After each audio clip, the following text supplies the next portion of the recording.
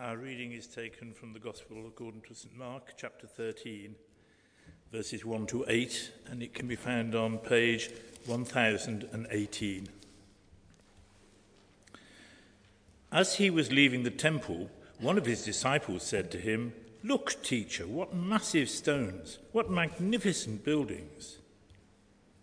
"Do you see all these great buildings?" replied Jesus. "Not one stone here will be left on another. Every one will be thrown down."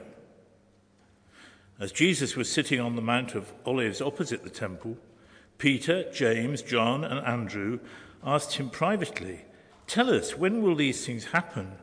And what will be the sign that they are all about to be fulfilled?" Jesus said to them, "Watch out that no one deceives you. Many will come in my name, claiming, 'I am he,' and will deceive many. When you hear of wars and rumors of wars, do not be alarmed. Such things must happen, but the end is still to come. Nation will rise against nation, and kingdom against kingdom. There will be earthquakes in various places and famines. These are the beginnings of birth pains." This is the word of the Lord. Thanks be to God.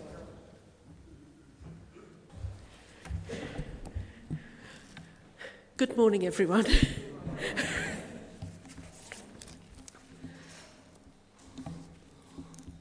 We can imagine the scene, can't we? Jesus and a group of disciples sitting on the Mount of Olives overlooking Jerusalem. And I remember probably 15 years ago now, a group of us sitting in exactly the same place, having a picnic, falafel and pita bread. And it was a lovely day. And for Jesus and the disciples, as they sat there, watching over the scene as we did 15 years ago, we see the golden dome, but they would have seen the temple, the second temple, glittering in the sun. And in front of them would have been the largest, most impressive building for hundreds of miles, as dominant as the pyramids in Egypt or the Colosseum in Rome, gold and white marble, the pride of the nation, the place where God dwelt among them, the focus of their worship and nationhood, as iconic as Big Ben or the Eiffel Tower, and as permanent, they thought, as the pyramids of Egypt. When the prophet Isaiah had his vision of the Lord, he saw him sitting on a throne high and lofty, and the hem of his robe filled the temple. The temple was the place where the Ark of the Covenant, the tablets on which were written the 10 Commandments, had come to rest. At the altar there were daily sacrifices to sustain the relationship between God and his people, and the temple had outer courts into which people from all nations should come and pray. And at its centre, behind a curtain, was the Holy of Holies. Only the high priest could enter the Holy of Holies once a year on the Day of Atonement, and there the covenant between God and his people was restored. In the temple was access to God's throne, the mercy seat, and there was the living presence, the glory of God. But the temple was also the place where Jesus challenged the authority of the day, throwing the money changers out of the courts of the Gentiles, and he spent time teaching there as he came to Jerusalem for Passover. And here, as they sat looking over this remarkable building and all it represented, he tells them it's going to be reduced to rubble and that nothing will be left. The unthinkable will happen. John's Gospel tells us, "And the Word became flesh and dwelt among us, full of grace and truth. We have beheld his glory, glory as of the only Son from the Father." And for John, the hour of Jesus' death is the hour when Jesus is glorified. The glory of God will not be in the temple, but in the cross and the resurrection. And in the letter to the Hebrews, Jesus is seen as our high priest, who at the cross tears open the great curtain in the temple that separates the Holy of Holies from the faithful.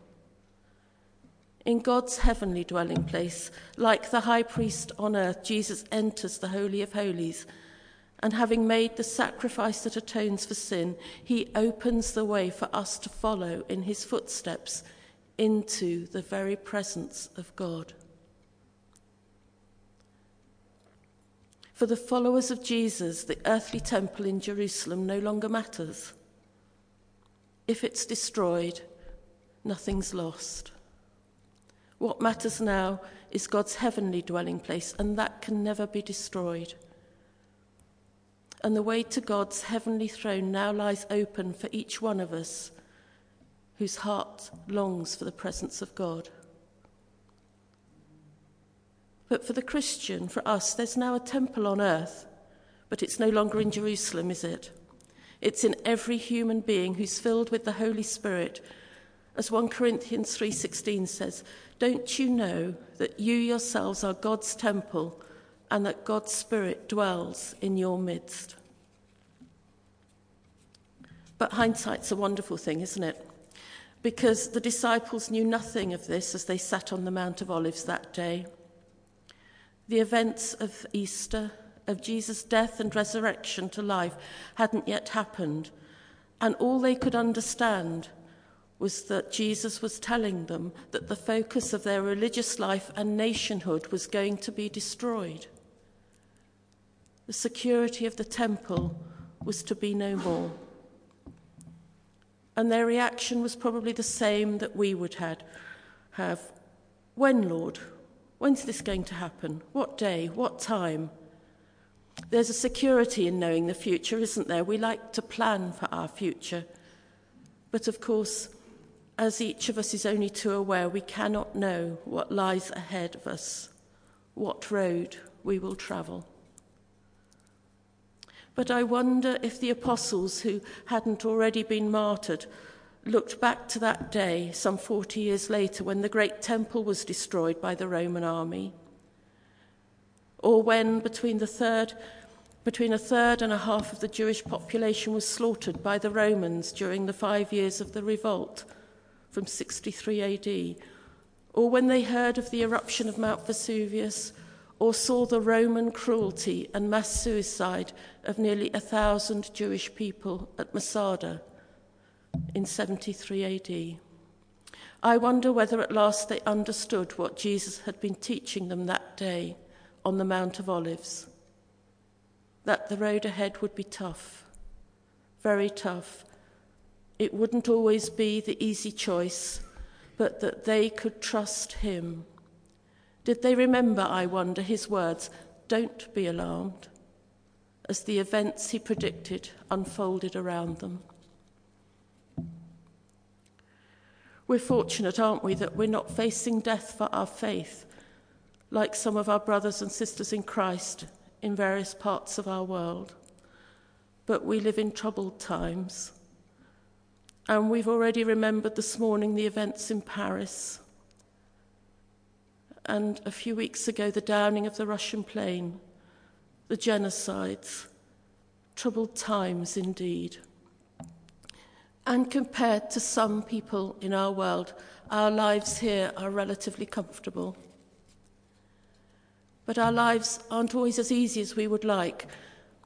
Sometimes times are extremely hard, and I know families whose bravery and faith in the face of suffering and grief is beyond my comprehension. But like a lot of folk here, there have been several times over the years when I prayed, "Lord, this isn't a road I expected to travel. This isn't the comfortable, easy journey that I thought I was going to have. Instead, it's rocky and hard and narrow and difficult and painful.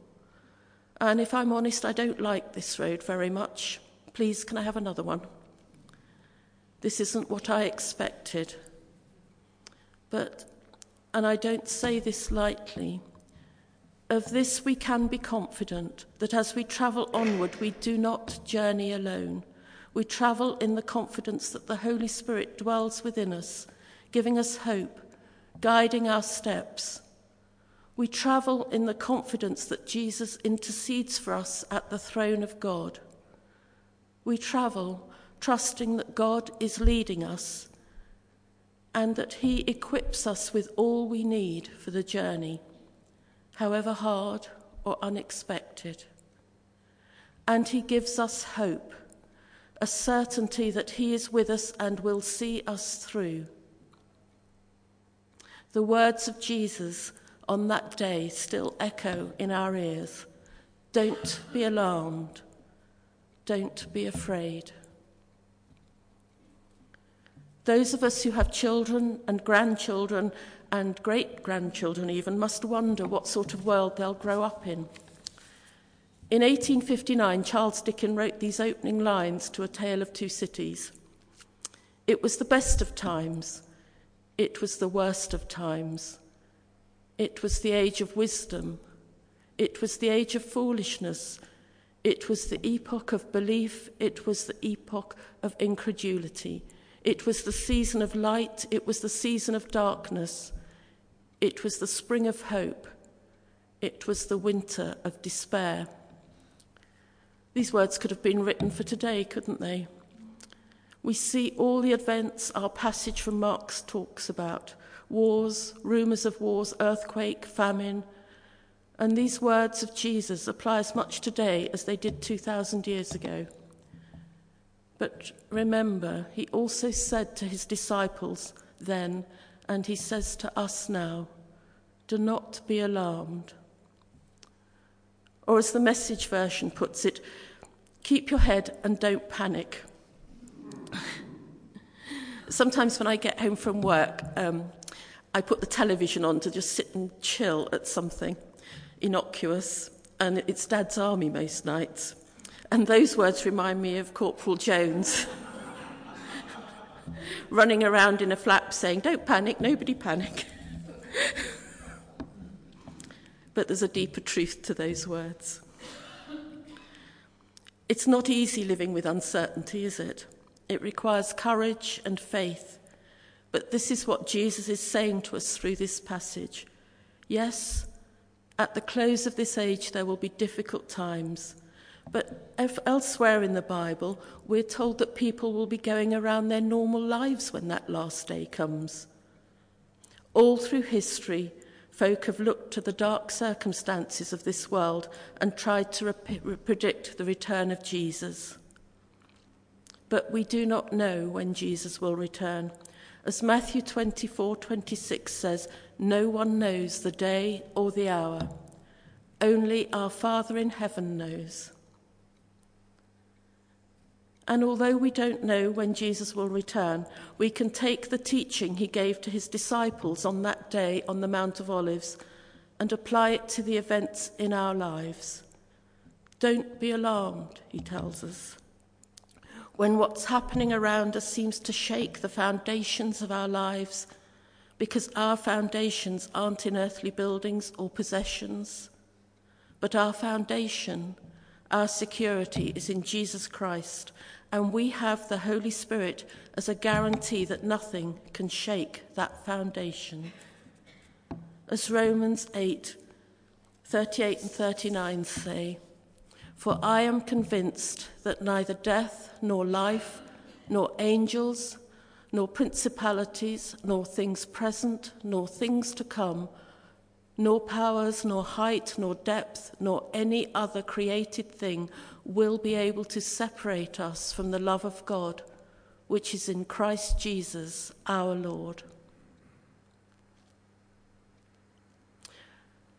Whatever happens in life, whatever happens in the world around us, we can rest in the knowledge that our hope is not on earthly things.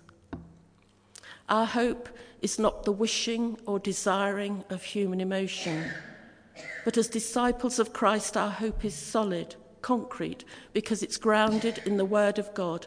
And we know, as Hebrews 6 tells us, God cannot lie. And because of the hope we have, we can receive and rest in his peace, even in the darkest of times. I was challenged at a communion service earlier this week. You know the bit where the service leader says, "The peace of the Lord be always with you," and we all respond back, "And also with you." And then we get up and we shake hands and wish each other peace. Well, as I was making my way round the dozen or so who were there, trying to make sure I hadn't missed anyone, I realised something. That I'd lost sight of the depth of the significance there is in peace. And there were a few folk there, including me, who really needed to know his peace. And instead of scurrying around trying to fit as many handshakes into the allotted time as possible, instead I needed to receive the peace of God that was being ministered to me by the others present, to receive the gift of God's peace as people said the words of peace to me. And I was reminded of Philippians 4, where it says, "Don't be anxious about anything, but in every situation, by prayer and petition, with thanksgiving, present your requests to God, and the peace of God, which transcends all understanding, will guard your hearts and your minds in Christ Jesus." For those of us who are disciples of Jesus, we can be confident and secure in the midst of our uncertain world.